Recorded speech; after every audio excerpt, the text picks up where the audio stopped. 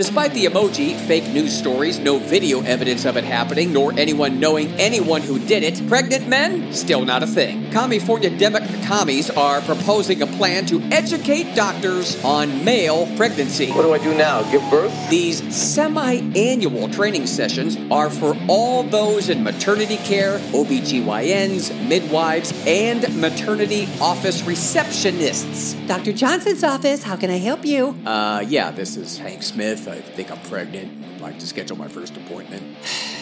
Okay, Mr. Smith.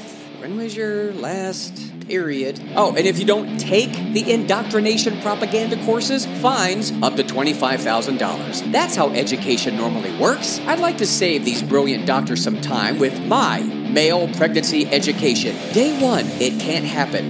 Day 2. And you're a man.